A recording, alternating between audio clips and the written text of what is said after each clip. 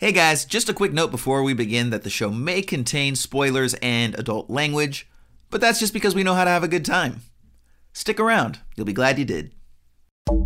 You are here for me to enlighten you. You ever act like this again, you're barred for life. It's just vile and base. It's kind of embarrassing. If you know your lines, then you can forget them. Oh, I get it. It's very clever.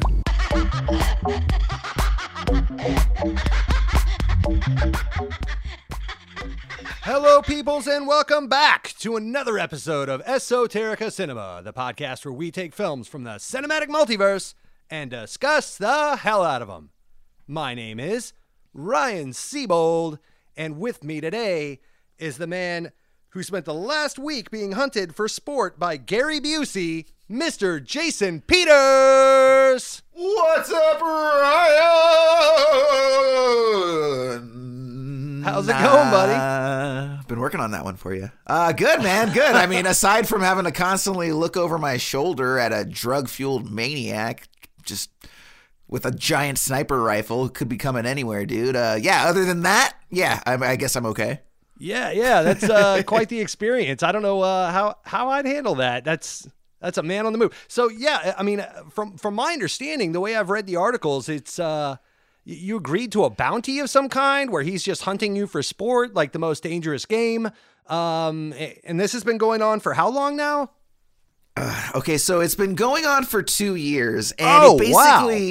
Yeah. So here's the thing, man. Like, Ryan, you've been there before. I've been there before. We all have, right? There's certain times where you just get hard up for money, right? And, especially, company I was working for got hit hard by the pandemic, right off the bat, first couple of weeks, boom, all of us laid off pretty much. And I was, hard up, and there was an advertisement that was looking for, I forget exactly how they worded it, but it was something suspicious, and it was like, hey, like, come, get chased around for, good time. I don't know exactly what it was. Either way, I applied to this ad, and it turned out that Gary Busey was hiring people to be the most dangerous game of all, man. And so they gave us pistols. One guy got a shotgun. I was not among them, and let us loose in the streets of Los Angeles. And here's the thing, dude. It was only supposed to be for like a week. The contract that I signed was for a week.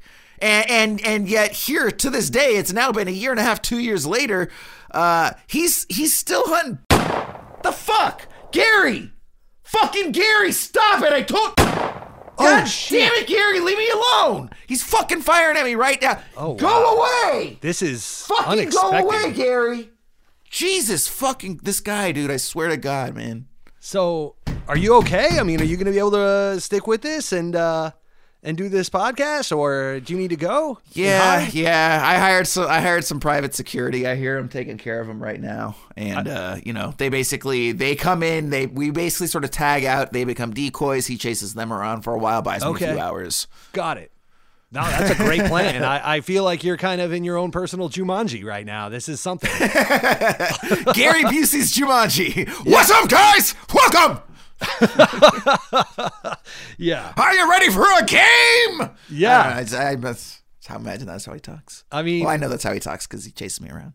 Yeah. I got nothing on that. Well, speaking of being chased, Ryan, that kind of segues pretty well into our film this week. It totally does. Right. Yeah. Speaking of cat and mouse situations, Jason, why don't you tell our listeners a little bit about the film we're about to discuss? So, Ryan, we are going to watch a little movie called Duel, or Duel as most people would pronounce it. And this is described by Google as David Mann, played by Dennis Weaver, or as some people pronounce it, Dennis, a mild-mannered electronics salesman is driving cross-country on a 2-lane highway when he encounters an old oil tanker driven by an unseen driver who seems to enjoy annoying him with dangerous antics on the road. Annoy seems a little soft, by the way. Unable to escape the demonic big rig, David finds himself in a dangerous game of cat and mouse with the monstrous truck. When the pursuit escalates to deadly levels, David must summon his inner warrior and turn the tables on his tormentor. Ryan, what did you think about this movie? Jason, this is usually where I tell you, I'd love to tell you right after this trailer, except there is no trailer, at least not a usable one for podcast reasons. And we're going to talk about this, but a majority of this film was a one-man act. So there's not a lot of dialogue, a lot of tires screeching and peeling out and suspense stuff. So I could dive right in and let you know I really enjoyed this film. And I will toss it back to you to get us into the opening of the film. Where we start will always be at the beginning. Jason, get us going. So when we open on this film, we start in complete darkness as we hear an engine start. There's some subtly visible motion before the frame illuminates to reveal that we're backing out of a garage. Now it's a POV shot from the low front end of a car, and as we continue toward the street, we notice ourselves present within a very nice suburban neighborhood on an unusually overcast Los Angeles day. From there, we dissolve to similar shots of what anyone from the area will recognize as downtown Los Angeles. And even though it may be 1971, not as much has changed as you might expect. Now, Dude, that is literally the first note I have here is I wonder when LA looks new. Has LA always looked brown? It absolutely has. And Ryan, so further dissolves actually take us through the 5, past Figueroa and the 134 on the way to the Valencia, Santa Clarita area. I know those roads well. Itself en route to Lancaster, Palmdale, and I believe that's kind of where most of this film takes place. And yeah, Ryan, I mean, this is areas, you know, both of us, we went to film school in this area. The route that the David takes on the credit sequence are routes that I've driven literally hundreds of times. Right. Especially where, you know, it breaks off to you either hang that left to stay on the 5 or you can break right to go to Pasadena. I think it said it was like the 11 or something. And I don't know if that's still the case now or if that's changed because I never remember an 11 being over there. This is not like a number I've ever said like, oh yeah, hop on the 11. Yeah. Like, what? But the funny thing is that, it looked brown and arid and dry as hell over there too back in 1971. This is 50 years ago. And, you know, a lot of times I'm very, you know, it's easy to get very critical, be like, you know, climate change and not taking care of stuff and look at all these dead mountains. And it's like, bruh, this shit was dead for a long time. But when you live in a desert, what do you expect? I was just thinking of the overall pollution level, you know, and just the brownness of the road signs. I mean, just like everything just kind of has a certain vibe to it in Los Angeles, and I enjoy it. If I got to LA and it looked all shiny and pristine, I think I would be disappointed. I'd be like, oh, this isn't LA, you know? It's they'd be like doing the same thing in like New York City or whatever. Right, you're like, where's the grime? Where's the dank? I was ready for grime and dank. There's a certain amount of authenticity that I need to come along with my Los Angeles. So, but I just figured it was built at some time and it looked new at some point, and the answer is no. They just designed it this way. Well, and I think part of it too is because I'm sure Spielberg and probably his crew and the cinematographer like were pissed that like the day they chose to get all the exteriors, it was freaking overcast all day. Because if you actually look at like the rest of the movie in the mountains, like most of it is blue skies. Yep. And so, and to be completely honest, Ryan, like we've alluded to like the fact that like, you know, I shot a film during quarantine and stuff. And yeah, when I did my exteriors, totally overcast day. It just happens sometimes, you know, and what are you going to do? You know, you're already scheduled for that day. You can't really change it. So, well, and let's talk about this film for a second. Just in the setting it all up and kind of the making of story of it all. So, apparently this film was shot in 13 days originally. They had slated 10 for the film, and Spielberg went over by 3 days. So, apparently Spielberg was working at the time as an apprentice at Universal Studios, an apprentice director that was just being given projects, go direct this, go direct that, and churning them out for small, little tiny commercials and such. And so, and you know, helping other people. This came across his desk as a story by Richard Matheson, which I'm sure you're going to love to chime in about. I'll leave that fodder for you on the table.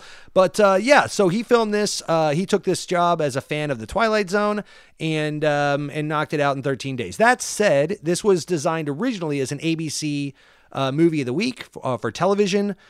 So it was a lower budget feature. $450,000 is what I found, and So yeah, that's why, you get what you get. If you're going to shoot your exteriors on a certain day, that's what the weather you're going to deal with. So I'm sure you kind of had similar restrictions on your film as well, where it's like, well, this is the day I'm shooting them, so fuck it, this is what it's going to be. I don't have a lot of time and a lot of money and a lot of patience, so we're just knocking it out. So anyway, all that said,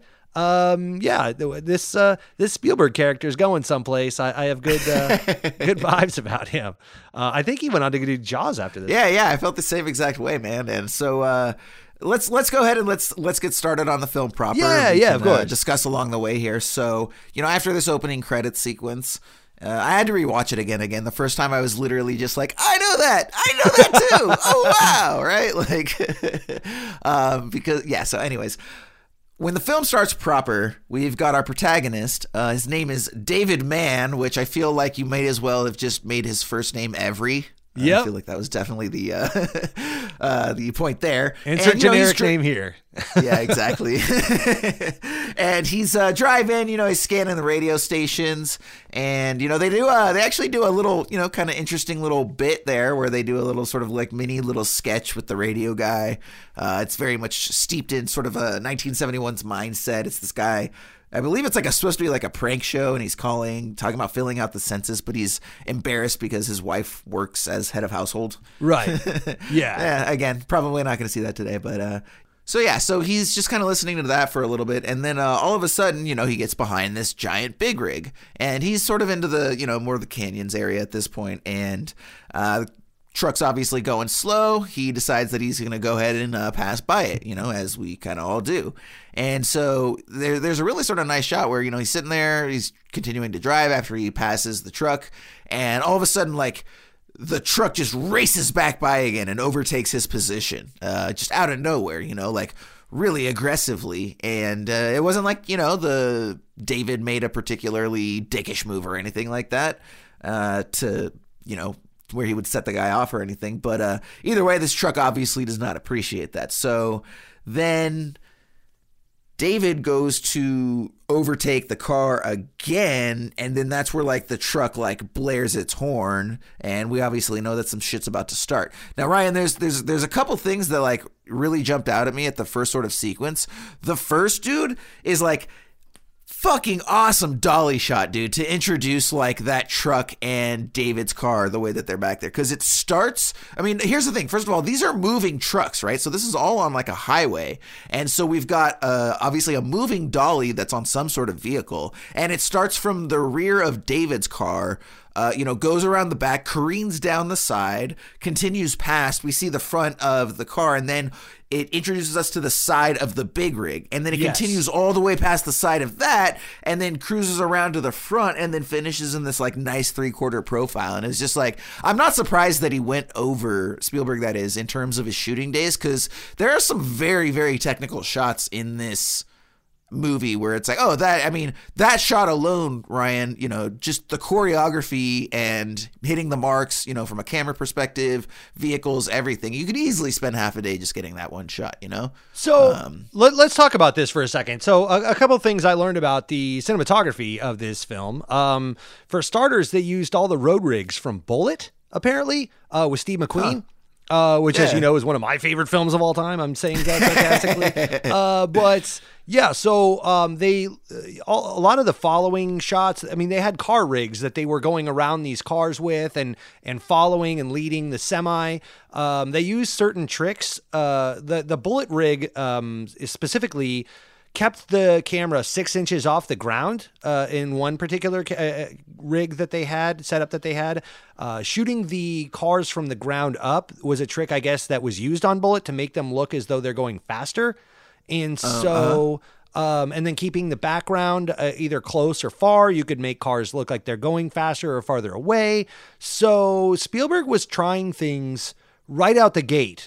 He had something to prove, shoot your shot, as they say. Well, he quite literally shot a shot. The cinematographer for this film was a gentleman named Jack Marta. So I went on a bit of a deep dive on this guy. He was a TV DP, and he worked a lot in films back in the 30s, 40s, 50s. Old guy. Died at 88 in 1991. So I wanted to see what else this guy shot. He shot like Batman, the old Adam West series, Hawaii Five-0 and, Emergency and all these, very staple 1970s shows. But then you go back to the 40s and 50s, and it reminded me of something really interesting. This guy has 224 credits to his name. Wow. This guy, Jack Marta. And you go back and they were cranking out 7-8 movies sometimes a year back in the 40s, 50s, and 60s. And I'm like, holy shit. Like, you're lucky to get one movie every 2 or 3 years today. And it just was kind of an interesting bit of trivia, like to think back of how the Hollywood system worked back then for Westerns and musicals and things like that, where, they would hire these people on contract and you're working for Universal Pictures or RKO or, Warner Brothers. You're going to go far, kid. And the kid stays in the picture and all that shit. And, I thought it was really interesting that, back then they used to crank out so many films a year. And this guy was, shooting all that shit. And then he worked with Spielberg to kind of close out his career. So anyway, a little bit of trivia on that. I thought it was shot very well for being being a one-man act or a one-man show and just cars and stuff. Like, this should not have been as good of a film as it was. Did you like this film or? Yeah, no, I really enjoyed it. I feel like we'll probably have a pretty similar rating when all is said and done. And I think that's sort of, that's kind of the thing, right? Like, if you're going to do a one-man show like you're talking about, you're going to have to, especially if it's, you consider that in essence, there's really one primary location, that being the road within these canyons that most of this film takes place on. And then we have, of course, a couple gas stations and a diner that are just brief stops. So, you're going to have to shoot the shit out of it to keep things interesting. And you're going to have to get a ton of coverage. And especially given the fact that they didn't really have the resources to sort of like up the stakes in terms of what they could do with the road, right? Like, they didn't have millions of dollars to where it's like, I'm going to have the road split apart here and it's going to create a giant chasm and he's going to have to jump it, right? And it's like, there's it's by a volcano and here comes all the lava, right? And it's a race against time. Like, he's like, nope, dude, you get roads through a canyon and 2 vehicles. He's like, but we do have this very awesome vehicle crane for you. And it's like, oh, okay. Now you're speaking my language. I was worried, but then you gave me the vehicle cranes. Cool. We're good, bro. Yeah. We can't, we're not sending Tyrese and Ludacris to space like they did in Fast 9. So, we've only got $450,000 in 13 days. There's only so much. But at the same time, I thought they did a great job, keeping the antagonist as the truck. We never see the driver once other than an arm and a boot. So, I just... Well, yeah, and there's something kind of interesting there too, which is that I thought it was interesting that the film is probably one of the only films I can think of that actually introduces the antagonist in like the first 5 minutes, right? And not in a way where, because sometimes the movies will do that thing where they have an opening scene that features the bad guy, and then we like cut away, and then it like cuts to the protagonist, and then it takes us usually 20-30 minutes to meet back up with him, right? But like, no, this is like, we found a way to introduce our antagonist within 5 minutes, and then he's there the entire time through the rest of this 90-minute movie. And I thought that was fairly interesting, the way that it did that effectively. It very much adheres to, and I want to see what you think about this, but the one thing that I sort of came away with when all was said and done is I was like, the funny thing is you would never really expect it from Spielberg, but like in terms of its cinematic blueprint, this is kind of a slasher film. This is basically like a horror film where there's a nameless, faceless, Michael Myers or Jason from Friday the 13th, and he's just always around, waiting around a corner, ready to kill you. And that's what it is. And we don't get, kind of like those early Halloween films. There's no backstory, there's no justifying who it is. It's just this faceless, nameless threat that we don't know why it wants to kill, but it does. And it's every time the main character turns around. Sometimes even in physically impossible ways, right? Like he's behind you and then all of a sudden he's in front. Whoa, crazy. So, yeah. Yeah, to me, this was very, very reminiscent of The Twilight Zone and Richard Matheson's work on The Twilight Zone with, because you jump in right away. And so with Twilight Zones being, you know, a 30-minute time slot, you didn't have a lot of time to give backstory to why that fucker was on the wing, the little gremlin, you know, like all you know is Shatner is either losing his mind and hallucinating, or there's something out there. And we don't find out until the end which of those two things it is. So they kind of throw you right into it. They never waste a lot of time explaining why these things are happening. Oftentimes in Twilight Zone, you just have to buy in and understand that you're watching a weird show, and that's just going to be the way it is. So, and I thought this was very, very similar to that, paired with what you're saying, which is like a slasher film, or where you have this formidable Michael Myers or Jason Voorhees character that can't be stopped and will always be coming after you. Light him on fire, poke him in the heart, doesn't matter. He's coming back. He'll be right there. And this truck driver was doing the same shit. Yeah. Now, early on, we do get the scene where he pulls into the gas station, and the truck like gets right behind him. And I think that one of the other things the film does well is the way that it, you talked about the cinematography, but also from a directorial standpoint, the way that Spielberg chooses to obfuscate and disguise a lot of what's going on, right? So, and we get some really sort of creative and fun shots, like where David is looking at the truck who's just parked next to him at the gas station, and, you know, he's waiting, you know, we see like the arm or whatever it is, but we don't see the guy's face. And then the gas station attendant like comes right into vision, and he's like, "Hey there, bud, let me get your windshield." And he starts like cleaning and wiping the windshield. And then we sort of see behind him, you know, that the guy's like, and then hear it as well through the sound design, that the guy's getting out of the truck. Right. And then, you know, cutting to looking at the boots, you know, underneath, you know, the truck, and from a sort of tracking profile shot, right? And again, just constantly alluding to the character, but never really getting a sense of who he is. And again, that's very much sort of like a horror conceit, you know? Yeah, absolutely. Yeah, so, and then from there, we also learned that David is, it would be generous to say he's a meek man. And I thought it was pretty direct how they come out and say that. So, you know, he goes into the gas station and he calls his wife and he's like, "Hey, can we talk about last night?" And she's like, No, I don't want to talk about it. And he's like, well, you know, I'm sorry. And he's like, you should have stood up for me. You know, Dave was at the party yesterday and he practically tried to rape me. And I was like, wow, that's a little direct. Jason, I could talk for no less than 30 minutes about this phone call alone. This phone call, my jaw was on the floor. I was like, holy fuck. What is going on? She almost got raped at a party, and he's like, well, got that appointment. And like, who's coming to your parties for one? Like, what is... Cocaine's a hell of a drug. Let's go there. Right. Fucking 1971 was a weird time in the world. You know, those glasses that he was wearing, those yellow sunglasses, lent itself well to know what kind of parties he was into, along with that mustache. But yeah, fucking weird, man. Weird time. He practically tried to rape me in front of everybody, and I was like, whoa. That was not how I was expecting that to go. That's an accusation. You know, usually when it's like, sorry for the party last night, it's like, he drank too much. I've been there before. Had to make that apology several times. Feel you, David. And then it's like, oh no, I've never let that happen.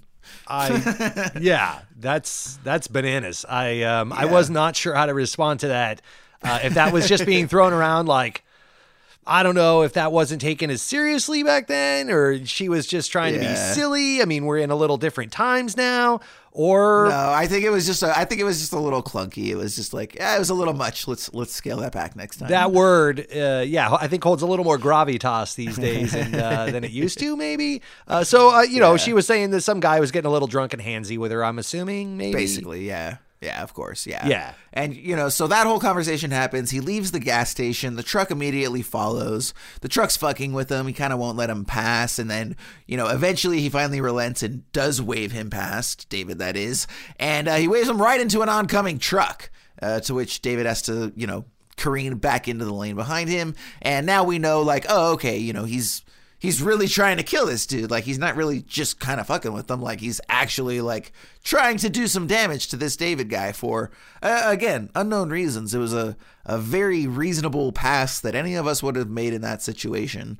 So, you know, whether he's just a crazed guy, Here's the thing, though. Because it's Lancaster Bakerfield, and given the behavior, strongly suspect that methamphetamines are involved. Strongly. I mean, again, the between the truck driver and Dennis Weaver's sunglasses, I definitely tend to agree with you. So from there, like, he finds himself at a so he finally does. He kind of sort of like careens past him, and then we get this sort of brief little chase, and he's racing through, and the truck's surprisingly fast as it's chasing him through the hills, and then he ends up crashing into a fence on like this very sort of small town, right? Even down to like the sort of like two old farmers are like, "Oh, it looks like a crash there. Are you okay there?" Right. Like, yep. Pepperidge Farms remembers. That was the Pepperidge Farm guy. Yeah. And so he enters the diner. He goes into the bathroom. We do kind of get a weird. I thought there was a very sort of awkward voiceover that pops up, which gets a little less awkward over, but. Again, he goes into the bathroom, and then all of a sudden there's just this voiceover out of nowhere as he's sort of, cleaning up. And I believe it sort of alludes to him being a vet. He sort of talks about, like, being under duress, and this is like, I was back in the jungle, and da-da-da. Right. But I mean, that's not really explored other than just that one sort of throwaway line. It's just a typical Matheson descent into madness. It's it's Shatner with the gremlin on the wing when he's, trying to talk himself down, saying there's nothing out there. Everything's fine. I'm just imagining things. I'm really tired. Can I get a water? And this sort of thing. And in this particular case, it's Dennis Weaver ordering, by the way, a cheese sandwich. Who orders a fucking cheese sandwich anywhere? That order stood out to me. So I need a cheese sandwich on rye. Swiss. I was gonna bring this up a little later, but I feel like this is a good time to bring it up. And I'll just come out and ask you, Ryan, what did you think let me first ask you, what did you think of David's character, the character of David Mann as a whole? Just high level response to his character. I thought it was fine. Arc. I thought it was great. Okay. Personally, I thought that for him carrying the weight of the movie on his shoulders, being the only character that really talks very much, and minus a few cameos by like a waitress asking him what he'll have, I thought that he did a suitable job to keep me into it, to show the breakdown, a slow descent into madness, if you will, of the character as he goes through, leading all the way to the very end where, he's a broken man losing his mind and fighting for his life. So I thought he did a suitable job, especially for a TV film. I thought this was great. So here's the thing. So I liked the character, and I believe that in a vacuum, Dennis Weaver gave a solid performance, but I believe that he was miscast. And here's the thing, Ryan, is most of the time when you become familiar with Richard Matheson's work, like especially on The Twilight Zone, like 90% of the time his protagonist is Burgess Meredith. And if it's not Burgess Meredith, it's a Burgess Meredith sort. Okay. And when I considered that in the context of this film, like if Dennis Weaver's character was played by a Burgess Meredith sort who was significantly older, but by personality much meeker, I feel like this story plays even better than it does, right? Okay. And then the comment with his wife about being raped is like, maybe it hits a little bit differently. Because again, like there is a strength that Dennis Weaver has from the start of this film. And I think that it's ultimately to the detriment of the character's arc, because I really don't feel like he grows that much. Whereas again, if we had a full, just meek milled, the guy from A Christmas Carol, Burgess Meredith, aw shucks, so, Jack Lemmon sort, right? Like, and that guy turns into, what he does by the end. I feel like that's a much more substantial growth of character. I'll go with that. So again, I don't think, I think he gave it his all, Dennis Weaver, that is. I think it would have played a little bit better with a different characterization. So, but anyways. I agree, because he kind of comes off as like a bit of a cowboy type in the beginning of the film, and he's wearing those glasses. He is. That's like his entire career has been playing cowboys. Like he's played them on Gunsmoke, and he's played them on all sorts of different shows. And he was like apparently he was like a big game hunter. He was a big game hunter on that Gentle Ben program. Okay. Yeah. So dude, he does kind of always play these, sort of authority figures. And I think his demeanor reflects that. No. So, whereas if he would have started as more of a weenie of sorts, or exactly, a less than, more of an some kind of wimpy guy. Yeah, right. Then, we see that growth as he goes along, and then by the end, he's standing up for himself. So then you get that Crispin Glover end of Back to the Future moment where he knocks Biff out, and it's like, gotcha, Correct.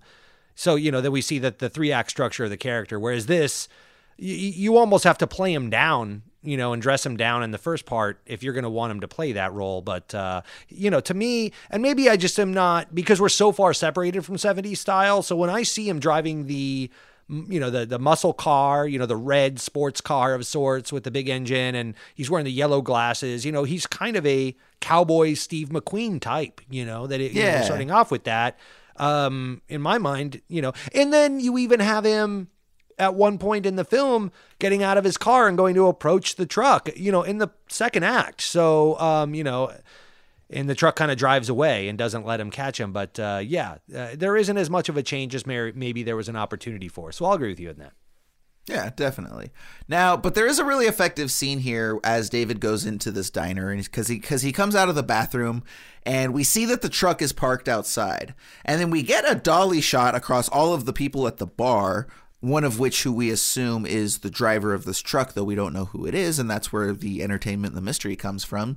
And it does sort of stop on one character in particular as he's drinking a beer. So Ryan, what I'll ask you is, do you think that was our guy or not?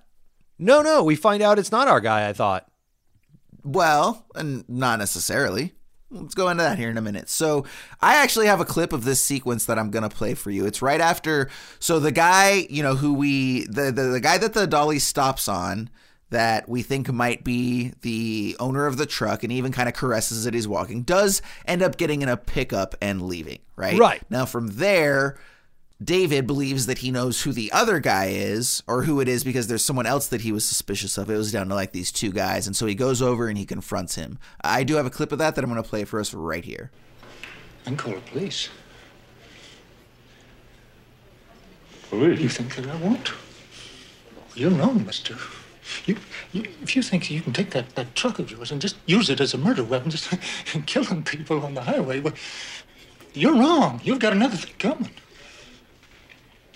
You need help. Don't you tell me I need help.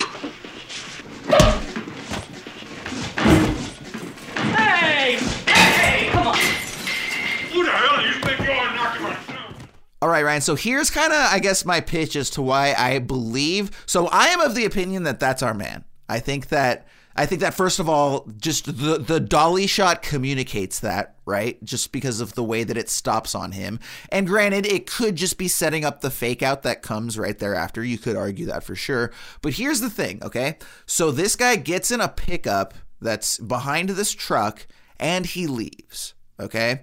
At which point, David confronts the guy in the clip that we just listened to that was eating the sandwich, and it ends up not being him because that guy gets in another truck. Now, after that guy leaves in that truck, all of a sudden, without anybody else in the diner leaving, nobody else in the diner leaves, the truck starts back up, right? Right. Now, either one of two things happened. Either the guy was never in the restaurant to begin with, that's my and take. It was just a fake out, which, yes, it could be. Or that guy got in the pickup truck, left, but then just, ditched the car, got right back out and got in the truck and then fired it up and left too. Like it was an intentional fake out and then he gets in the truck. So you could argue either case. Where do you get the keys to the truck? What do you mean? The first truck that he drove away. It was there. He had them. What's to say it wasn't there the whole time? So he drove a truck to that diner, parked it, went back and got his semi to go harass Dennis Weaver. Have you ever seen any like true crime programs at all? You think that's like the extent of planning that people have gone through to fuck with people? Oh man, they get elaborate, bro. Okay. You don't think he found David? So this is interesting. So let's unwind this. So you think that he had been, so you think that the hunting of David Mann was planned, not spontaneous based on the passing and the interaction on the road. You think this truck driver had it in for him since day one and that was all set up? No, so I think that it's very much to kind of keep with the metaphor and analogy, it's very much a serial killer position. So when you watch, again, any serial killer thing under the sun, but like most recently, like Mindhunter, which one was the David Fincher one? Yes. Yeah. I think it's Mindhunter. Mind Freak! I think it was Mindhunter. And so basically what these guys do is they set up traps. It's kind of, and it's very much like hunting for food, right? Like I have a trap set for someone that fits this mold, right? Like, sure. Doesn't matter who it is. I'm just waiting. It's a spider's web and I'm waiting for any fly to come in, right? And so I think this guy, I think he's sort of like a serial harasser of vehicles. This is probably, I don't think David is the first person he's done this to, because again, there's no reason, like David's just a guy who was at the wrong place at the wrong time, I think. But that's not to say that this wasn't a trap set where this guy was waiting for someone and David happened to be that guy. Okay. I'll go along with that. I'll go along with you halfway, at least, because Spielberg had gone on the record apparently saying that the license plates on the front of the truck were kind of like trophies, like deer heads on the wall, if you will, for other people that he's killed. There you go. Plays right in. There you go.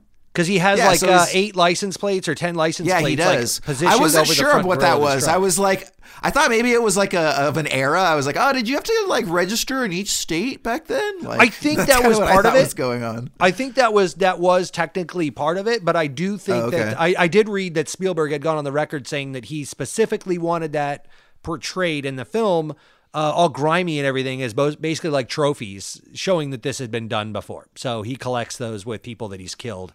This was not a spontaneous event. So I'll go down that road with you that far. Now, I will add, and then I'll toss it back to you, that I do like your original analogy where this is an ambiguous killer. So to say that the face was shown is like saying that Michael Myers' face was shown under the mask. You know, some of these things are just better unseen and left to your own imagination. So if we saw, and you know, furthermore, that Larry Hagman looking character that looked like JR from Dallas, just looked a little too pretty to be driving a truck of that caliber and like being a serial killer of sorts. I like to picture him, you know, more haggard and toothless and kind of little. So this truck, I mean, it's dirty and grimy, and supposedly it's the kind of the inspiration for the truck in Jeepers Creepers, if you ever saw that film. So if you haven't seen Duel and you're listening to this, but you've seen Jeepers Creepers, just kind of picture it like that, just super dirty and grimy and ready to kill. Definitely. Okay, well, I want to come back to that because the one film it actually did remind me of was Fury Road. We'll come back to that in just a minute, though, because the one thing that I do want to say, and I believe you've used this to kind of sort of like help break down certain puzzles in the past, like with Under the Skin, etc., which is the credits and what the credits can sometimes tell us about who characters will be. Okay. There's an actual credit in the credits for Duel, like on IMDb right now, for the truck driver. And it's played by a Kerry Lofton, and it shows his face, and it looks an awful lot like the guy that's drinking that beer. That's all I'm saying. Okay. Yeah, Kerry Lofton did drive the truck. I do know that he was a stunt driver in researching this film, and he was kind of. But the other thing to remember too, though, is also like this is the early '70s of Hollywood filmmaking. The level of diversity among the players and cast and crew is not quite what it is today. So to be completely honest, man, there's a lot of fuckers that look like Kerry Lofton in this movie. There are. So, you know, that that's sounds not about to white, say Jason. that. That sounds about white. So that's not to say that it was specifically him, just, you know, because he looked I don't like think him it was. Picture, I'm looking at photos right now, and I don't think it was. I think that guy that was in the diner looked like JR from Dallas, I'm telling you. So obviously, you know, that's one of those little things that's up for debate, and stuff like that's fun, man. I mean, it gives us, you know, 5 minutes here to bullshit about things like that. Sure. On a fun little program here. So the next scene that we get is, you know, all of that ends up you know, the whole thing happens, and then David goes to leave when the truck, there's actually a very nice shot, actually. It's when the truck is leaving, and David goes to run after him, and Spielberg, I think, does for the first time something that he does in a lot of his films, which is that, like, side profile run shot, yes. you know? I feel like I've seen that in a lot of his movies, but it's just, it was kind of fun to see a lot of these little sort of signature techniques of him, like, he just was start to be played swinging with. for the fences on this one. There was a couple He of really runners. was, dude. He wanted to impress the hell out of people. You can tell. Yeah. You know, for such a simple script, he shot his shot. And, you know, this script might have been 30 pages, if that, you know, I mean, because how long does it take, you know, man drives, man follows truck, you know, passes car. This script left a lot to the, you know, to the director to kind of fill in the gaps if you're going to make a feature out of it, and not just, again, a 20-minute episode of Twilight Zone. So, he did a great job. Again, that Spielberg kid's going somewhere. I can't wait to see what he makes next. And then again, I really feel like, and again, this is totally the Richard Matheson influence, but, you know, you really do see a lot of traditional horror slasher techniques, even down to the storytelling, right? So there's always the moment where, you know, the protagonist in the slasher movie has now been chased for a couple times, and there's the thing where she's being chased and then she runs into like a friend or someone she knows, and then like she's like, oh my god, I'm being chased. They're like, what's wrong? And he's like, he's right there. And they're like, who? And he's like, but oh, I swear they were just right behind me. Okay, sweetie, okay. Right? It's in every slasher movie, right? And we basically get that beat in this film with the school bus, right? That's like the whole thing with the school bus. So this, you know, he's driving, David that is, this school bus is stranded. The school bus, which, by the way, dude, that school bus should know that car is not going to do shit to help them out of their situation. Man, I know. Like, it's like, I mean, the two of them might as well have put shoulders into it. I feel like they would have had a better choice than, you know, getting some dinky little sedan to push an entire school bus. So there's a school bus on the side of the road that's broken down, and he needs a push. And he's asked our lead, David Mann, to pull his old Plymouth up to the rear end of this school bus, his old car back to the rear end of the school bus, and give him a push to get a jump start. And our truck, you know, he's like, what about that truck that went past here? And again, the school bus driver doesn't notice. The truck shows up through a tunnel that's on the, you know, kind of out in our purview off to the side around the bend. And you just see the light at the end of the tunnel, all of a sudden silhouetted with the front end of that truck. And I thought that was such a cool, really cool shot that the whole thing kind of played out. And how about all those shit kids that just like ran up and jumped on his car out of nowhere? Like, I thought people were well behaved in the 70s. I guess not. Rose-colored glasses, my friend. I'm always saying this. Everyone's like, things were so great back then. It's like, when I was a kid, if you go back then, it wasn't as great as you remember. Fucking kids. And it's always like, oh yeah, but you know, I could drive a car without wearing a seatbelt. It's like, really? That's what you miss? That's what you miss is driving without seatbelts, bro? Come on. Well, I mean, in all fairness, I wouldn't have been the least bit surprised to see one of those kids light up a cigarette back then in 1971. Hey, mister, got a light? But it's the 70s, so the chick's like, hey, mister, got a light? Yeah, right. By the way, I'm going to find a way to bring that voice in every single episode. I think I've hit it the last 3 episodes, and I'm going to keep it going. On a roll. You should do the same with old boy Stewie G. That bus is horny. That bus is so horny. Well, I did go in the tunnel. So he kind of gets behind them, and then of course the vehicle gets stuck like they thought it was, and guy tries to get it unstuck, does it the last minute. The bus is approaching. He's like, kids, you gotta get out. The bus is coming. And they're like, what? And then what does the bus do? It helps. It gives them the little push that this little sedan couldn't. So once again, you know, it's that like, main characters being fucked with, and, you know, the antagonist trying to convince everyone else that they're just seeing things or they're crazy or whatever. Not such a bad guy. It's sort of like the original Gaslighting, if you will, dude. Sure. I don't know what this guy's talking about. I'm not chasing him. I'm just over here helping school buses. Right. Doing my civic duty, sir, madam.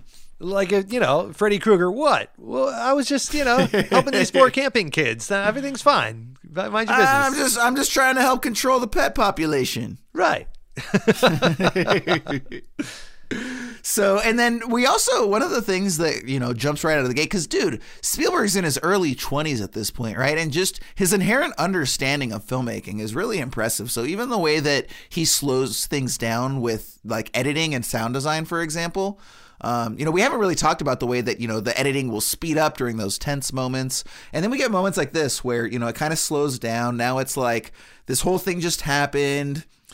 David finds himself once again behind the truck, and the truck's just moving as slow as possible, just daring David to overtake it. And David won't take the bait. So he just sort of stays behind, going 15, 20 miles an hour, whatever. And again, we don't really hear too much of the sound. Spielberg lets the birds chirp. We kind of hear a little bit more silence than usual.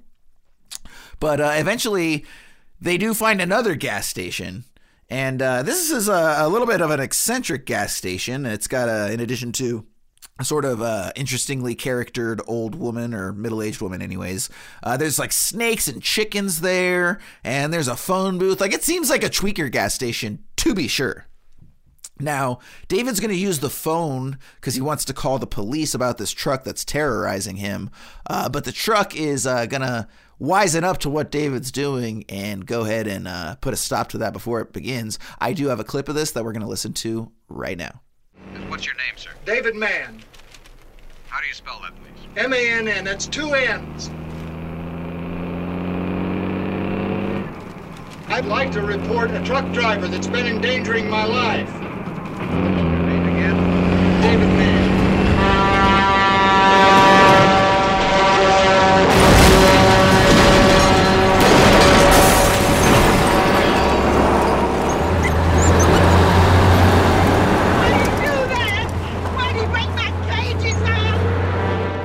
So the truck just like smashes the entire place up. David peels out in his car, ends up hiding next to these train tracks, hides effectively as the truck passes him, and then he falls asleep. And there's a nice reveal when he's sort of woken up by a passing train that kind of sounds like this giant truck that's been chasing us for the movie until this point. Right. And, it's sort of a nice little fake out moment there. David feels the same way, right? He wakens with a startle, then realizes it's just a train, and it's kind of like, has his little, chuckle to himself moment, right? It's not going to be so bad. We might have survived this thing after all.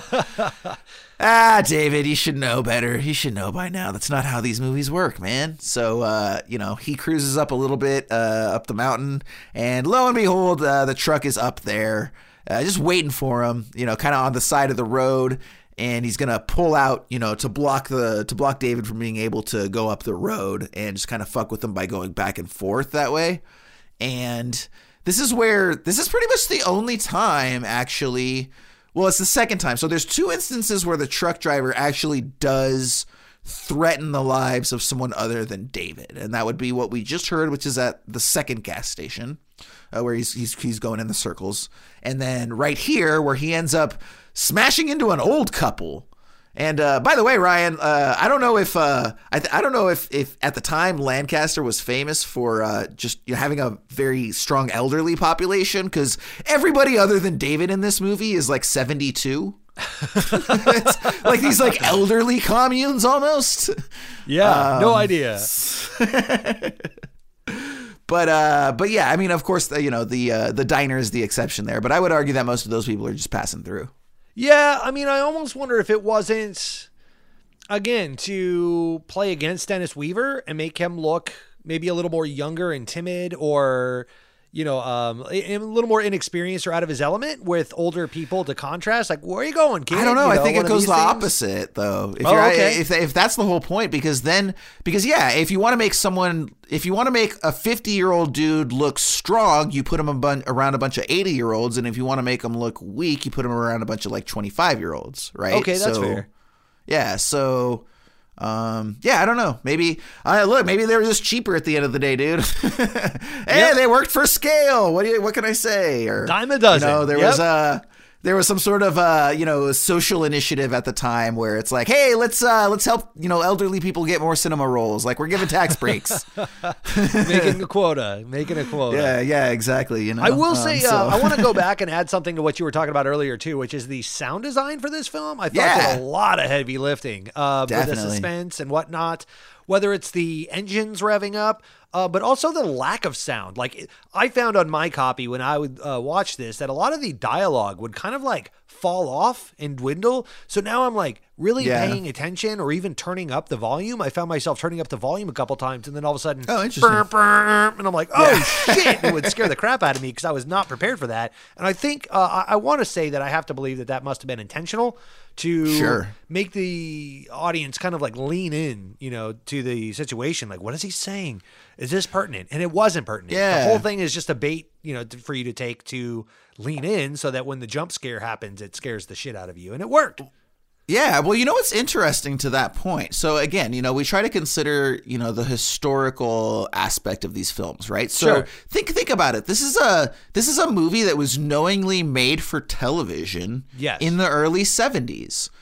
People had sound coming from a shitty little 24-inch tube, right? Nobody had sound systems. Nobody had 5.1. Nobody even had sound bars, right? So maybe there's an element of it's like, hey, we got to really jack up the sound, you know, for it to have the effect we want because we know how people are going to be watching it. You think there might have been something there? It could be.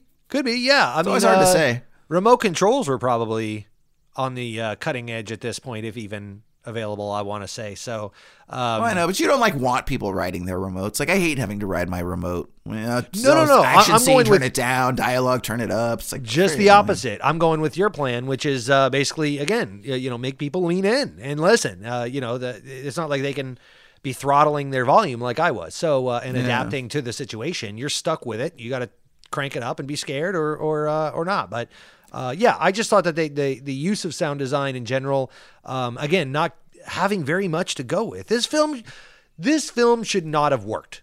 Totally. You know, in the hands of a, you know, less capable filmmaker or less ambitious filmmaker, this would have been a very, very boring film. Yeah, and you have to shoot the shit out of it, dude. You have to like have so much coverage on it, right? Because again, that's how you keep it interesting, is by just keeping the visual language varied, you know, and keeping you know, constantly changing the perspective and giving us like new ways to look at this thing that we've been watching for fucking 75 minutes at this point. You know, dude, what I mean? Imagine being the fucking editor and then getting this pile of footage of just a truck driving around the 5 or whatever it was. Over and over again. Yeah. Like the same 2 trucks from like an infinite number of angles. I mean, strip away all the music and the sound design and all of that. And just, you got 2 cars driving around with stunt drivers, you know, for countless shots. And it's like, okay, put this one here, put this one there. And, you know, gradually you start to fill it in and build tension with the music and the acting and Dennis Weaver's monologue in his head and all of that. But in the raw form of it, when you just look at these clips, this movie should not have worked. I would have been pissed if I was an editor. Like, what do you want me to do with all this? You give me 45 minutes of, you know, this red car just driving through Lancaster, California. Cool. And then furthermore, let's also add that the background to this film, as beautiful as California can be, it could also be very monotonous. It's just golden weeds everywhere with some oak trees on some mountains. And I love it. I think it's gorgeous, rolling hills and all of that. But one shot doesn't look any different than the next. So again, as an editor, to try to like show a progression of story or to build tension, you don't even have like day turning to night or anything like that. He takes a full on nap and like by the end of the film, he's still smack dab in the middle of the day, which I thought was a good choice. I mean, I thought it made it look kind of like hot and desolate and hopeless. And it kind of showcased what Central California kind of looks like. So let's also consider the logistical implications of, you know, doing a bunch of stunts in a car in windy hills in the middle of the night, right? Like that's not smart. You don't do that. As it was, you find a way to shoot it during the day. As it was, he said he chose the red car because it stood out against the background of yellow and green, you know, because it was on the other side of the color wheel. So you see that, you know, in extreme wide shots of the highway to show how in the middle of nowhere he is, you know, you see the red car against that background. I thought those were all interesting choices he was making as a first-time director. Yeah, and the funny thing about it is to this day, that's still the middle of nowhere. It's like the last middle of nowhere in Los Angeles area proper. Yeah, right. So, yeah, it's far away enough from the city, like... Yeah. So anyways, dude, I mean, from Los Angeles until you get to Jesus, man, I've made that drive so many times, dude. And like even going up the 5, up the Heartland, all the way to Highway 46 and cutting over. I grew up in Paso Robles, San Luis Obispo, California, which is on the coast over, south of Monterey and Big Sur. But people don't realize, dude, like so much of California looks like this. And, we all picture Los Angeles, San Diego, the beaches, San Francisco. But that is such a small portion of California. And 90% of it looks more like this in the middle of nowhere. Correct. Yeah. Most of California is not a coastal area. Right. There's a coast that runs along, and then there's the rest of the 90% of the state, to your point. Yeah. Yeah, I mean, you put it on a map, I think it goes from like Vermont to Florida on the East Coast. Like it covers a big swath. So anyway, just thought I'd point that out. Yeah, no, absolutely, man. And also, by the way, because I have to point it out, man, did you notice in that scene that we just heard the clip of a few minutes ago, did you notice when he gets into the phone booth, did you see our boy Spielberg in the reflection at the bottom right? No, I read about it in the trivia afterwards. I totally missed it. I guess, yeah. So you're like, I'm pretty sure it's him. It also could be another like long-haired intern, but I'm pretty sure that's our boy Spielberg. Yeah, I missed it. That was a bummer. I wanted to see it. So, but yeah, he's so, I mean, even just in the reflection, you can tell he's just like a little baby boy out there.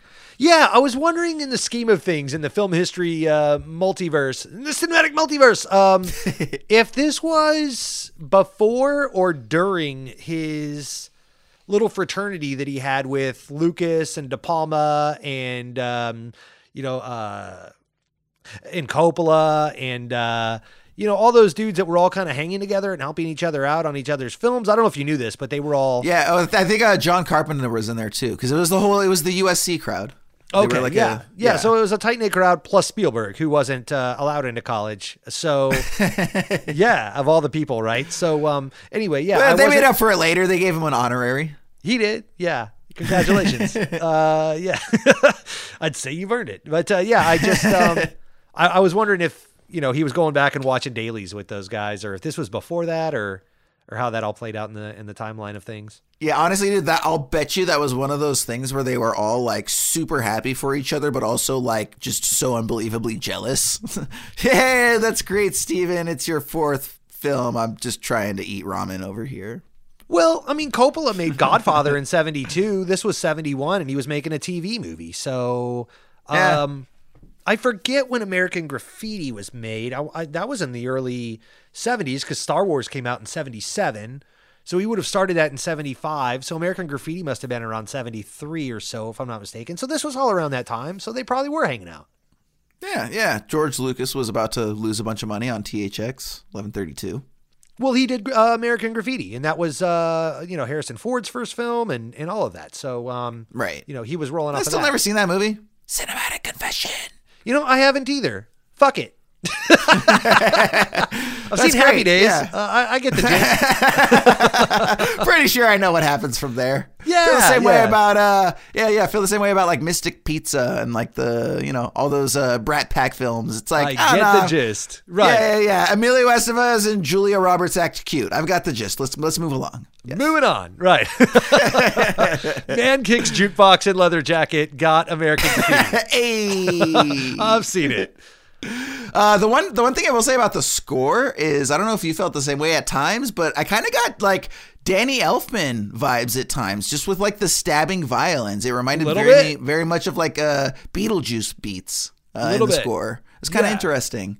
So again, that guy, all these guys, his entire crew that I looked up, at least most of them, we're all TV guys. This was a TV movie. This was a made-for-TV film. That is so important to point out because we're approaching this as like Steven Spielberg's first feature film and the opening to his career. But at the time, it was like ABC's Movie of the Week. And it was like so low budget. And, all the guys in the crew that he had to work with, I wonder how much guff he had because he was swinging for the fences. And he's like, okay, here's what we're going to do. We're going to get the car rig from fucking Bullet. And everyone's like, easy, kid, easy. I make 7 of these a week, They're like, look, we're just doing this to appease the Ovaltine people, okay? Right, I'm on a salary. I'm just trying to get my pension, And he's like, no. And he has this big grand vision for this TV movie of the week. Dude, I would be the same fucking way though, dude. If you gave me something that you didn't give a shit about, but I got to like make a movie and you gave me like what's the equivalent of probably $2 million these days, like,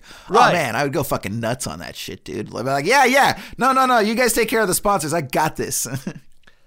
Knees weak, arms are heavy. There's vomit on his sweater already. It's Mom Spaghetti. Steven Spielberg, 1971 Duel. Absolutely. So Ryan, right about here, we actually do get to the climax. And I will say this about the climax is I feel like at this point, if there's anything that was underwhelming about the film, it was the climax, and it was just simply because he used up all his tricks by that point. You know what I mean? Like, I would agree. He admirably tries in one scene to like put some like, I don't know what it was, like little bushes in the middle of the road for him to like sort of slalom around, but the car just drives over him. And I'm glad that they didn't try to do more shit like that, because it's just like, yeah, dude, you know, like you don't have much to work with here. It's cool. You're out of shit. Write it out here. But there is kind of a nice little moment where, you know, they get to the uphill. It's a significant uphill grade that both of them reach. And obviously the giant big rig is going to slow down considerably. So it looks like David in his sedan is going to make it. But then, wouldn't you know, the damn radiator hose. The goddamn radiator hoses. That were mentioned like 6 times throughout this film. But yeah, each time he stops off at a gas station, the guy's like, I don't know about these radiator hoses. And then the next one, they're like, hey, can you take a look at the radiator hose there? And like, yeah. By the way, real quick shout out to full serve gas stations. That was pretty, that's always cool to see in a film. Hey, want me to top it off for you, mister? Yeah, put some ethanol in it. It's like, oh, okay. You know, so fucking weird. Yeah, absolutely. And then so they proceed to engage in the world's slowest car chase as they're both sort of, you know, going uphill, smoke's blaring out of the different engines. Yeah. And, you know, so eventually the sedan sort of just, you know, slows to a crawl, stops, craps out. And then, you know, he sort of turns it around and he decides like, okay, you know what? We got enough in here for one last classic game of chicken, right? So he turns the old car around, and as they're staring at each other, David just gasses it. And so then the truck gasses it as well. But then David basically takes his briefcase and he does the old, you know, lodge it at the gas pedal, you know, between the seat and the gas pedal, and fly out of the car, right? Just jump the hell out of it. The car speeds forward, ends up hitting the truck. Truck slams into it and just keeps going forward. I don't know. I guess he doesn't know that David's not in it anymore because he's just kind of having a good time driving it around. And then, oh shit, last minute, far too late, notices that he's about to go over a cliff. And slams on the old brakes there, but it's far too late. And the truck goes careening over the edge of this cliff. In Classic. A very cool shot, by the way. Yeah. You know, it doesn't, this is actually the one time where Spielberg just lets, you know, a solid 60 to 75 second shot play out where they sort of track the truck falling in slow-mo, which, by the way, dude, anytime I see shots like that, especially back in the day knowing, it's like, I always think of the Radioactive Man movie from The Simpsons, where they're like, okay, guys, this shot cost $1 million, and we only have time to do it once because we're actually going to blow this thing up, right? And I don't know, because here's the thing, I really hope that Spielberg had some backup cameras running elsewhere and just made a creative decision to go with the one tracking shot, like, because it worked, or, you know, pan tilt, whatever. But like, yeah, dude, pretty ballsy, because that truck actually crashes and you're not getting that take again because that thing is demolished by the end of that shot. Do you think that was a miniature? I don't. No, I do not think it was. I think that's where half of their $450,000 budget went. Demolition and cleanup. Love it. Yeah, kind of like what was it in Apocalypse Now, right? Like there's the famous footage that they show in the Redux at the end credits of them like blowing up the plantation compound or whatever. Yeah. And it's just like, well, in the morning. Yeah, exactly. It's like, well, the film is finished. Like, it's done. Like, we don't have any more use for this thing because it's shot to shit. Like, may as well just record, you know, its final days and blowing the hell out of it. Let it rip. Yeah, right. No, I hope you're right. Someplace to use it. I really hope you're right. I hope they blew that truck up full size, full scale. Just Yeah, so, and then, the Spielberg is not here to waste any of our time with a bunch of denouement, as the French like to say. Pretty much the MC survives, MC being main character for those who aren't hip to the lingo. And he's, sitting there, he's crying, and he's just sort of throwing rocks up against a red background. Obviously, a little PTSD from this very intense situation. And the credits roll. And that's kind of it. It's just this story about it, literally a guy being chased by a truck, and he manages to survive. And what comes after or what came before is really of little consequence. Right. And that's Duel. Ta-da! So yeah, man. So really had a good time. Again, especially, all things considered, modest budget, made for TV movie, young cat's first film, really, really succeeded much more than it had any business doing so. And we seem to both be in agreement there. So Ryan, as we do here, we're going to wrap this up with our 3 adjectives. I let you go first. What you got? These are pretty easy, and I'm sure we're going to be on the same boat here. Simple but effective, little hyphenated one there. For all the reasons we mentioned, I thought that being a 1-character film, I mean 2 if you count the truck. By the way, I did kind of picture that truck driver to be. Did you ever watch the SpongeBob SquarePants movie, the original one, with David Hasselhoff? Okay. No. Well, for our listeners out there that have seen the SpongeBob SquarePants movie, I did picture it to be the bounty hunter. Which I'll bet you is a lot. I feel like our listener base is like strong SpongeBob SquarePants vibes. I hope you're right. I am. I love SpongeBob. So, anyway, I thought that it was the bounty hunter from SpongeBob SquarePants with the boots and all of that. And Bigger Boot came in, killed him. That's how I envisioned all this. Simple but effective was my first. The second was nostalgic. Again, I'm a big Twilight Zone guy. I love Twilight Zone. Always have. It's some of my earliest memories with my father were watching the Twilight Zone marathon on television on Thanksgiving before it was available to stream, obviously, and all of that. I used to tape it on video cassette so I could rewatch it. Hey, Dad, want to watch Twilight Zone? All right, son, put it in.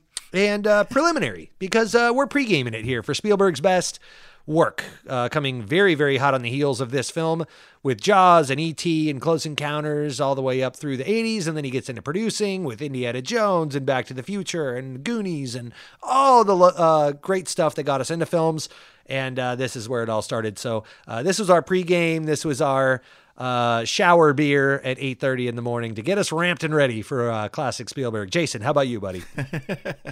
Well put, man. Well put. Yeah, my first that I have is economical. Like we've said, just does a really good job of maximizing the few resources that it has. Sure. And making it seem a lot bigger. Like, this is one of those films that before you know how much it costs, you assume that it costs more than it did. You know what I mean? And that's always, that's, bravo, job well done. You checked off all the boxes. Like, if you can do that, then, production, cinematography, direction, like, you all nailed that, and performance as well, because typically underfunded productions don't have great acting. And on that same token, just real quick, I would chime in and say, if you hadn't told me this was a made-for-TV movie, I would have thought this was a straight-ahead feature film. It's almost like the filmmakers got a real eye for movies. Yep. Save some budget on the meat from that cheese sandwich. Reapplied towards car rig. Absolutely. The second is stylistic. Again, in keeping just with it doesn't feel like it's a cheap movie. And it's funny too because Ryan. I guess. So this could be considered something of a cinematic confession. I'm bringing it up because of the USC connections we just discussed. I don't find John Carpenter to be a good filmmaker. I just don't. We've talked about this. Some of his movies work, a lot of them don't. But the one thing that if you're looking at them objectively, he's the laziest fucking filmmaker, dude. I feel like I don't even know how he got into it because everything he makes just feels passionless because absolutely every scene is covered with a single wide shot. No, we don't need a bunch of coverage. You guys just stand there and I'll put the camera back here. At least with his actors. But then he's like, prosthetics, dog exploding. Let's get the fuck in there with that camera, which I can get behind. I just wish he would treat the rest of the film with the same respect. So, again, John Carpenter's Duel is a shit movie. 100%. I'll you go give with that. John Carpenter the same resources, and it's, again, it's a bunch of wide shots of fucking cars going 25. And again, Spielberg you could really tell he dressed to impress on this one, and it comes through with the level of style. Third, hyphenated, engaging as hell, man. This is not a film where, like we talked about earlier in the season, Tucker and Dale, right? Where 30 minutes in, we were like ready, like thinking it was about to be over. This is a brisk 90 minutes. It feels like a brisk 90 minutes. And you're with it the whole step of the way. It doesn't waste its time trying to, ham fist a bunch of different plot lines that don't work and get them in there just for the sake of doing so. Doesn't try to get some sort of love interest, right? Because we got to get the love interest in there. Like, no, it tells its story and it tells it well. It is economical lean and mean. I love it. There you go. Economical, stylistic, engaging as hell. Ryan, a grade rating. Formalize it. What you got? I will, but first I need to chime in and say, for the record, real quick, apparently Jason and I are the only two people that hated Dale and Tucker and Dale versus Very Evil. much so. Yes. I have never had so much hate mail in my inbox as I did from not giving that movie its due. I don't know if maybe I was just in a bad mood when I watched it. I'm pretty sure I gave it a fair shake, but so I don't know what people really dug about that movie. I have friends that follow us on Instagram or Twitter that don't really necessarily listen to every episode, but when they saw we watched that and saw our quotes from it, reached out to me angry, like visibly angry about this film. So to our listeners, I am so sorry if you liked that film, but it sucked. It was a shit movie, and fuck you. So anyways, I gave this movie a B. How about you, Jason? Excellent. Yeah, no, I'm right there. I gave it a 4.25 out of 5 stars, man. I really dug it. And again, just that extra quarter star because A, limited budget, and B, just the chutzpah of this young 20-something-year-old getting out there and showing people how it's done. So, see, I went the other way with it, and I kind of deducted the B plus. Because just because I knew what was coming and how where I would put all his other films, and it's like, well, I'm just gonna have to. I mean, granted, it's a strong B film, and he cranked it out for what it was. But every other film he's made is A, and then or A plus or A minus. So you're gonna put this right on the heels of E.T. or Schindler's List or Jurassic Park? Nah, probably not. So we'll back it off a skosh. It's a solid B film. And I think Spielberg would agree with me. If you're out there and you're listening, Spiels, listen, reach out to us. Let us know what you think. Yep, absolutely. I'm going to wait for that call from Mr. Steven. Yeah, give us the spiel, if you will. You got to love it. Well, guys, it's that time to go ahead and wrap things up here. We appreciate you hanging out with us.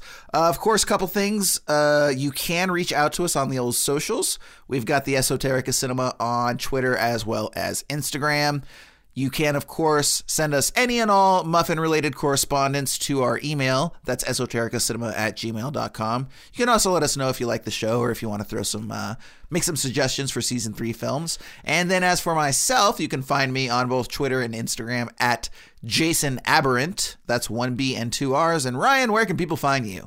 I am the Ryan Siebold on Twitter or Ryan_Siebold on Instagram. And I tag Jason and I both on the posts that we do on Instagram, and Jason handles the Twitter and does the same. So you can just find us and leapfrog into our personals if you want to reach out. Absolutely. And then you can check out our website. A lot of fun content on there. Gives you some different ways to listen to the program. You can check out the Animatic, which if you haven't yet, you really should. It's a great time. And then, of course, the Master List. The Master List of films that we choose all of our films at the end of the episode from. And in keeping with that, we're going to go ahead and select our next film. So, of course, as a dedicated listener of the program, you have already downloaded that list, so you can go ahead and bust that guy out right now. Anyone else, get to that website, check it out. We're going to go to random.org, true random number generator, and we are going to select our next film. So numbers 1 through 200. Ryan, I'm surprised that we haven't had any sort of duplicates at all before. Yeah, so anyways, we're going to come up here. We're going to push generate, and we get number 155. 155. So, for those playing at home, go ahead and check out 155. If you got your list, you already know what it is. For everyone who doesn't, you would know by now if you had it. Ryan, I am coming, and I'm going, okay, it's not 154, it's not 156, it's 155, Ryan. This is a movie I have seen once and fucking adored it, and I cannot wait to watch it again. A little movie called The Last Detail. Have you seen this one? I have, Jason. Same. I have watched this one time a long time ago and loved it. This is when Jack Nicholson was becoming Jack Nicholson. This is a Hal Ashby film from 1973. Is this where he orders the fucking tuna sandwich from the diner? No. So that's 5 Easy Pieces. This is 5 Easy Pieces. Okay. Yeah, no, the famous one from this one is Shore Patrol. I am the Shore Patrol, motherfucker. That's right. I am the Shore Patrol. Which is literally an all-time classic best line. I say that line to myself in my head quite often. So, a funny little piece of trivia. I used that line, a variation thereof, very recently, over the summer during the Stanley Cup Finals. I was trying to cover the Lightning. I live in Tampa Bay, and we were covering the Tampa Bay Lightning. And the lady said I can't park there because it was reserved for hockey. And I got out of my car. I was late for the shoot because of traffic, and I got out of my car and said, "Hockey, I am hockey." She didn't get the joke, but I got in and turned around and parked somewhere else. It didn't work. Anyways, if my producer George is out there listening, I hope he gets a kick out of that because I think I told him the story. Anyways, directed by Hal Ashby. This is summarized very quickly. When a sailor, Larry Meadows, played by Randy Quaid. Ooh, old school crazy. I was going to say, dude, back when Randy Quaid was still, you could still like him before he devolved into whatever the hell he is now. Before his shitter was full, right? So when Sailor Larry Meadows is sentenced to 8 years in a New Hampshire prison, Navy lifers Billy Badusky and Mule Mulhale are assigned to escort him there from Virginia. Along the way, they warm up to their prisoner, indulging him in small ways, such as making excursions to a brothel and to his mother's house. As they get closer to their destination, their fondness for Larry makes it harder for them to execute their orders. By the way, I've been in New Hampshire, and if you're going to do 8 years in a prison, make it in New Hampshire, man. That's like pretty sweet up there. Not a lot of violent crime over there. Is that what you're saying? Yeah, I gotta do a bid in Napa Valley. You know, it's rough. Going down to Palm Springs Penitentiary. It's rough. Dude, you know, I mean, they're gonna make me drink Estancia instead of Silver Oak. I don't know what to do with myself as much as swill. Yeah. So yeah, man. Again, it's been probably 2 decades since I've seen that. So but yeah, that being said, it is one of those movies where there's a handful of scenes that really just leave an impression on you. So I'm really, really looking forward to watching it again. And hopefully everyone, you are too. Once again, you're going to check out The Last Detail in anticipation of next week's episode. And we will see you then on Esoterica Cinema. Stay tuned for a fake commercial. Speed up, you jerk. We haven't got all day. I can't. I'm just a Prius. Walt Disney Studios, in conjunction with Mixar Entertainment, brings you the story of Joel, a big truck with an even bigger temper. Slow traffic to the right, Bertha. Hey, not all Buicks are overweight. Could have fooled me with those fenders. But what he doesn't know is that his life is about to be flipped upside down. Whoa, whoa, whoa. This road's slick with oil. Look out! Where am I? What happened to my tires? I can't feel my tires! I can't feel my tires! Oh, wow. Just relax, man. You took a gnarly spill. Who are you? What is this place? Well, my name's Thunder Lancaster. And you're in the shop, dude.